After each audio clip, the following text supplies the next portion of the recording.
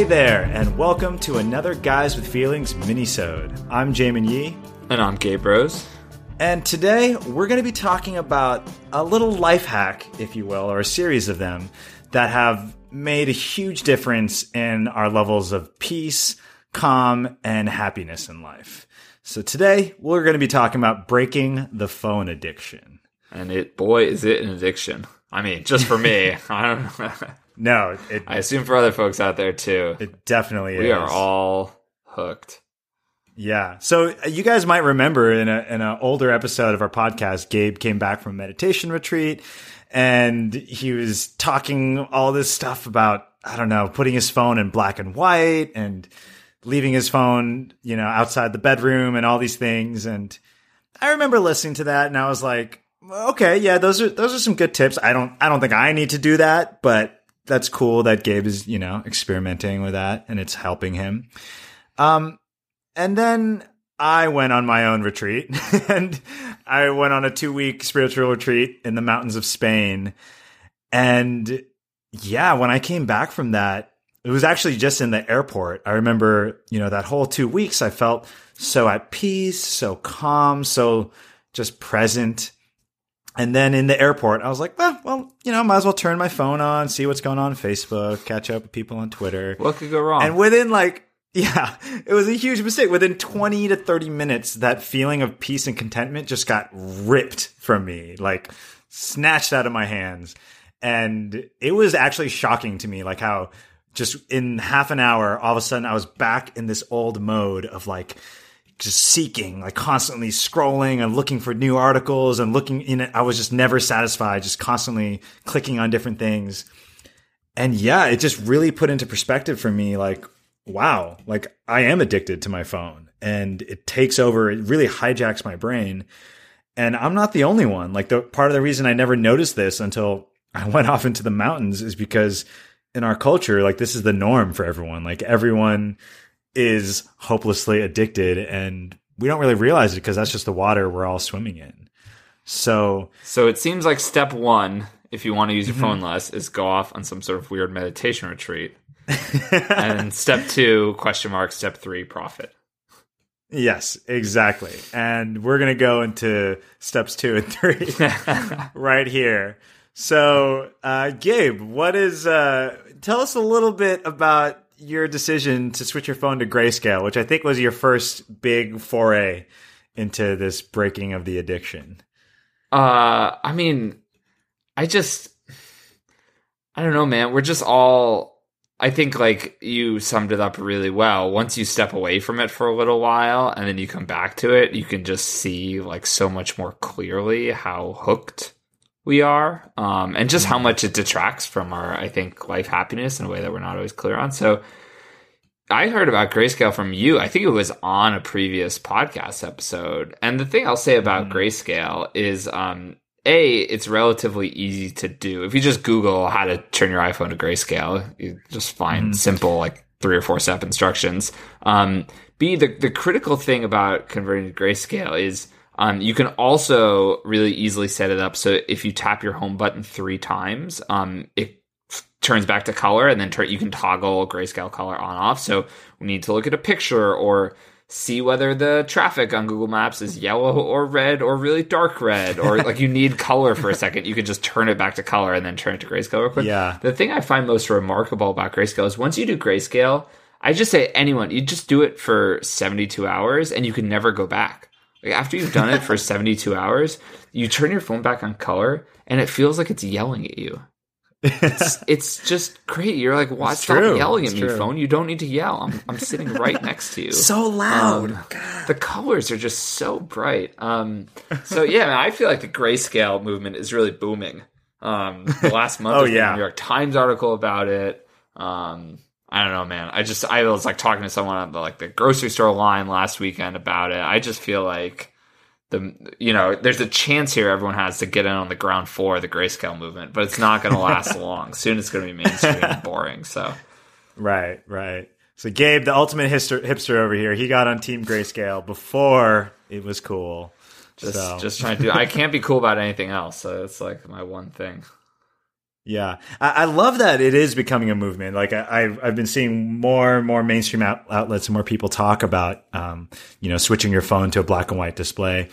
And I love that because I feel like that's indicative that there is this greater movement of people being like, oh yeah, I am addicted to my phone. And maybe like just spending more time on my phone is something I should actively kind of do something against, for my own sanity. I love that. I feel like we're starting to see a bit of a sea change with this here. Yeah, my macro, it's like I feel like sort of alternatingly pessimistic and optimistic about our sort of phone social media addiction situation. Mm-hmm. The pessimistic case is easy to make, which is, these products like tap into some part of our reptilian brain that's like beyond our intellectual control. I mean, they like recognize sort of they're designed to hook us, and they do a really good job at that. And we have just these sort of psychological weaknesses, like anything that you can get addicted to, that allow us to get hooked. And these products are like powerful and here to stay and all that, have a lot of money behind them. They're fun to use. But I don't know, my more optimistic take is this stuff is all still so new. I mean, right. It was only 8 years ago that all of a sudden like smartphones were ubiquitous, maybe 7 years ago, and they were truly ubiquitous. And so I just think when you like expand out the time horizon, I'm hopeful that we look back at this as an adjustment period where we all got these like amazing, like powerful, magical devices and tools and social media accounts that for a few years were just magical and amazing. And then we realized we were all hooked. And then I just think if you give us another 5 or 10 years, hopefully we're willing to adapt. But I think to the extent all of us can put our thumb on the scale and push ourselves individually and people around us to adapt a little faster. Right. I think it will, and push like tech companies to adapt faster and to make these products more, humane is a label some people have been using that I sort of like. I think that will be better for all of us individually and collectively. Totally. I totally agree with you. And yeah, so to help push that forward a little bit, another tip from me that's been super helpful is taking 1 to 3 deep breaths every time you switch apps or tasks, or you go from Facebook to Twitter. This has been a game changer for me. I think with my phone, one of the worst things about it is it would be so easy for me to get sucked into this like never ending flurry of activity, and like emails and articles. And I'm just like scrolling. And like before I knew it, hours would pass and I'd feel dead inside. It's the worst. And everyone listening to this knows what that feels like. And for me, I had such a hard time stopping that cycle. Like once I got in it, even though I knew it was happening. Right. And for me, it's actually been super helpful for me to just instill this habit. Like after, let's say I read that Twitter article, instead of just immediately going back onto the timeline and scrolling for another thing to click, I close my eyes and I take 1 to 3 deep breaths. And just doing that, it takes just a few seconds, but there's something about that just hits the pause button. Like it breaks that endless loop for just a little bit for you to kind of come to your senses and be like, oh, wait, do I really want to click on that next article, or do I want to make a sandwich? And you're usually sandwiches are great. Actually, yeah. Sandwiches are really wonderful. And I don't know. For me, it's just like, it's that common sense, or like, bring me back to my senses that is so necessary. And it helps me make different decisions. Like most of the times I do that. Yeah, you're re-giving yourself the ability to actively make a choice. Totally. Yeah. So that sounds great. What percentage of the time would you say you actually do that? Roughly? Oh, I mean, I'm not perfect about it, but if I had to guess, maybe like 60 to 70% of the time. That's great. Yeah, that it's sounds not like bad. A huge win. How long have you been doing that for? The last like 2 months or so. Oh wow. And it's made a huge difference because I didn't realize like so much of my discomfort with my phone is like this feeling of not being able to stop, right? Like that insatiable, never ending nature. And so doing this is really all it takes for me to just like kind of stop and then be like, no, I actually don't want to click on another article right now. Like, and I end up making different decisions a lot of the time. So it's really cool. That sounds like that's like a good sort of getting at the root challenge hack. I really like that. I'm definitely gonna experiment with that. It sounds like it takes a lot of willpower, but maybe once you just do it and you feel like it's starting to work for you, then that makes it a little easier to sustain. Yeah. And I think it was a little easier for me to implement because I do Pomodoro work sessions for work. Basically, like I'll do 30-minute sprints of focused work, and then I'll take like a 5-minute break. And so it was easy for me to just do that at the end of each break, Yeah. And then that made it an easy transition for me to start doing it for other things. Yep. That makes sense. Yeah. Yeah. My two favorite sort of new little tools or apps I found recently. One is called Moment. I don't know if you've tried that yet. But I'm a Moment fan. Yeah, it just tracks how long you're on your phone every day. So you can actually just get data back. And it also, you can set it up to just give you these very gentle reminders each 15 minutes that you're on your phone. So that's like when you've been on your phone for 30 minutes, you'll just get a quick little nudge that says, hey, just tiny reminder, 30 minutes on your phone today. And you're like, oh, it's like serves a similar function as the breath, or you just like, It's like a pause and you're like, wait, do I want to keep being on my phone right now? And so I'd say like average day, I'm probably like on my phone between an hour and 15 minutes, my average, which is a lot. And I don't know, that's just useful data to have. I'd love to get that down and this is just counting time when your phone is unlocked. And so you can have your phone locked while you're on calls. Right. And so the data is not perfect. But it's just like, it's pretty useful baseline data to have. And this other app I'm using is called Freedom, where you can block yourself from using certain apps or websites during different times. And really the only thing I have to block myself from is Twitter. That's like my like worst, that and like email is like my worst addictive thing, but you run out of emails pretty quickly, which is nice. So yeah, I just use that to block myself from Twitter like most of the day, every day. And it's like annoying enough to turn it off that I actually stick with it. And so, yeah, those have definitely been helpful for me. That's awesome. Yeah. Freedom. I've heard so many people rave about, especially writers, like famous writers. I think all swear by Freedom because they just need to like shut down all, Facebook and all these distractions so they can just like get some writing done. It never really clicked with me, but hearing you talk about how good your experience with it is, I feel like I want to give it another go. And I could use a little Twitter and Reddit blocking. I think those are my vices. Yeah. I've also, if anyone else out there is a Twitter addict, I've also totally reworked how I use Twitter. I just made a list on Twitter of like my 30 or 40 people that are sort of my favorite follows. And now I just only go basically to check that list. And so like at this point, the amount of content is short enough that if I'm checking it frequently, I just run out of stuff. I just run out of content. It's no longer the bottomless pit that it used to be when I was following and like actively following like 700 people or whatever. So that's been a big win for me as well. It's just like taking away Twitter as a bottomless, endless addiction, which has been nice. Yeah, no, that's super helpful. And yeah, I found that something else that's, I think, pretty crucial to making this easier is learning to reframe those in-between moments in life. Like a lot of the reason we're picking up our phone and scrolling through it is because we're trying to fill in those moments of inactivity, those moments of boredom, those little like 2 to 3 minute chunks of time where we're not doing anything.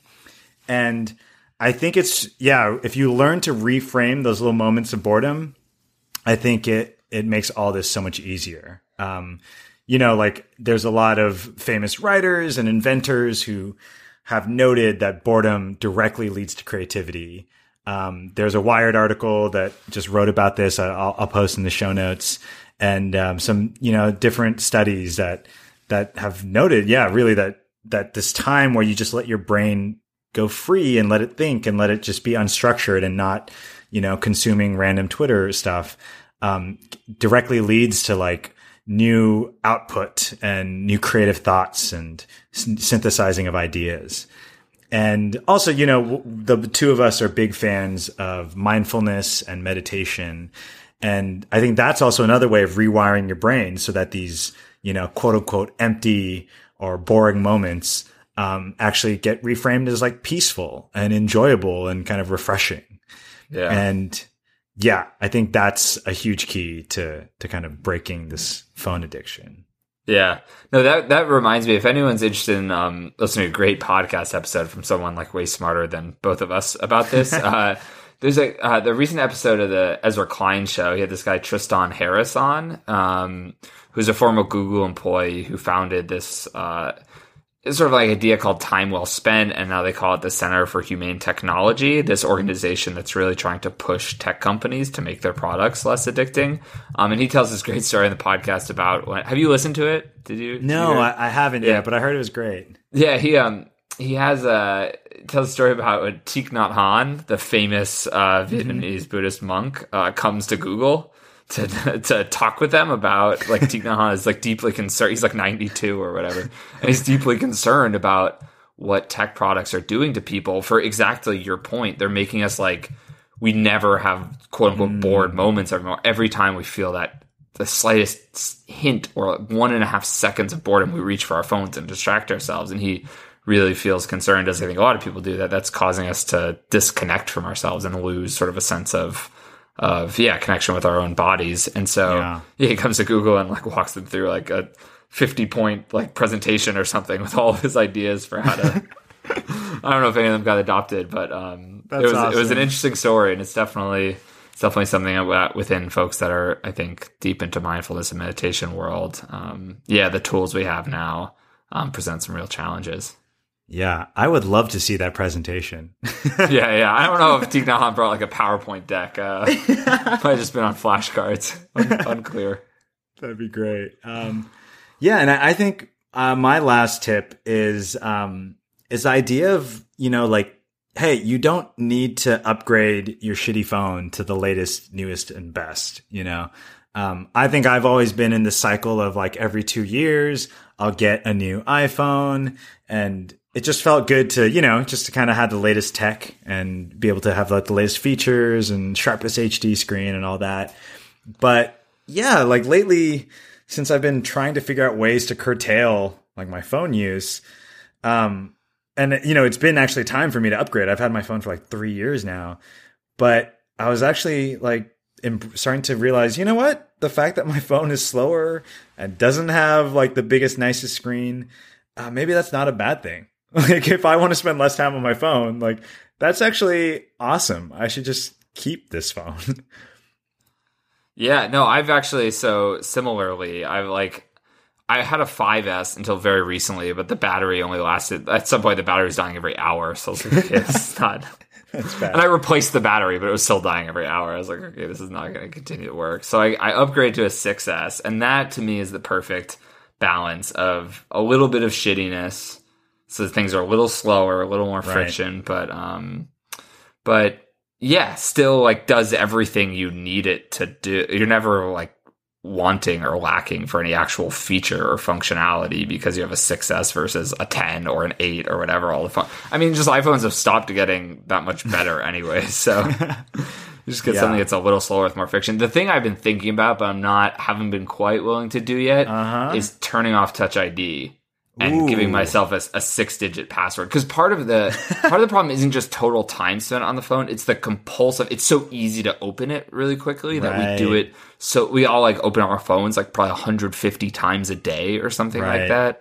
And so I think if I disabled Touch ID and had a 6-digit password that was really annoying to type in, like 2, 7, 3, 1, 8, just like all the buttons are really far apart from each other.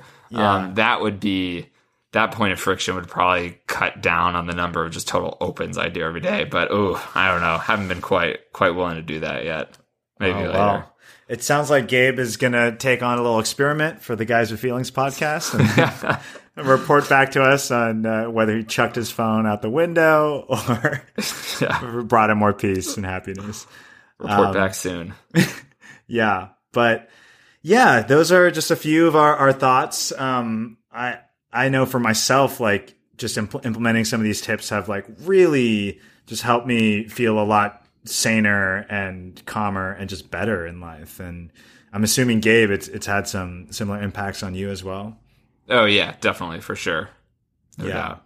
I just think this idea of, just trying to figure out ways to use your phone less is one of the biggest things you can do to, one of the the simplest life hacks, but I think one of the biggest things you can do to just improve your well-being throughout the day. So, yep. Yeah. Other than, I mean, outside of achieving racial and economic justice and getting Donald Trump out of office, I think this is the challenge of our generation. I think this is the mountain that we all need to climb together. So join us. Join Team Grayscale. Become one of us. There are dozens of us. Dozens. Awesome. Well, that'll do it for this minisode. Thank you guys for listening, and we'll be back later with more Guys with Feelings goodness for you to chew on. Take care.